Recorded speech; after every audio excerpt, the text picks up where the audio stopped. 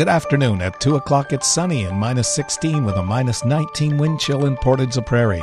I'm Mike Bloom with your news update. Manitoba's health minister says now is the time to prepare for a return to normal. Audrey Gordon made the following announcement this morning. I'm pleased to state that effective March 1st, direct care workers in Manitoba's health service delivery organizations will also see the removal of regular rapid testing or proof of vaccination requirements.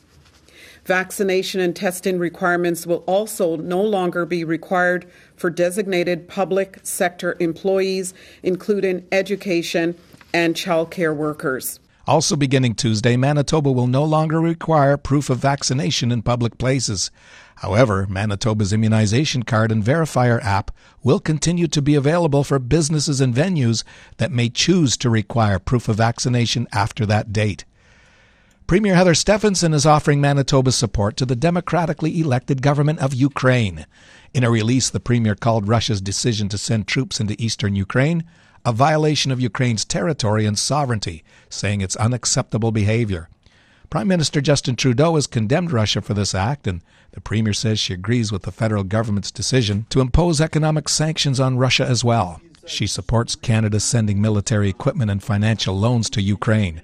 The Premier says the situation might be a constant worry to the more than 100,000 Ukrainian Manitobans and says the province will support the federal government to pressure Russia to end the aggressive moves made this week. Many Portagers have been struggling through this winter, and the snow we've been receiving plays a huge part in that. According to Environment and Climate Change Canada, this year ranks in the top 3 for the amount of snow received. Meteorologist Dan Fulton says we're up to 156 centimeters of snow so far. The most ever was in the winter of 55-56, at which point, on February 20th of that year, we'd actually had 210 centimeters. He mentions it's important to note that they don't have a way to measure the snowfall in Portage specifically, but are instead pulling these numbers from Winnipeg. He says the reason the snow kept coming down was due to Portage being effectively locked in the storm track. If you see news happening, share it with us instantly. Download the Portage Live app to your smartphone today. And in sports, Zone 4 High School Hockey League, Portage Collegiate takes on Pembina in the first game of a best-of-3 playoff series tonight in Holland at 7:30. In the CRJHL, Arberg is hosting St. Malo at 8. There's still an extreme cold warning in effect, and today's sunny with wind up to 15, the high of minus 17. Wind chill near minus 28 with risk of frostbite. Tonight is clear, wind up to 15, low of minus 28, and then wind chill minus 28 this evening, minus 39 overnight. Tomorrow's sunny. It'll become a mix of sun and cloud in the afternoon. Wind will become southwest at 30 in the morning, high of minus 11, wind chill minus 35 in the morning, then minus 20 in the afternoon. Tomorrow night is clear with a low of minus 14.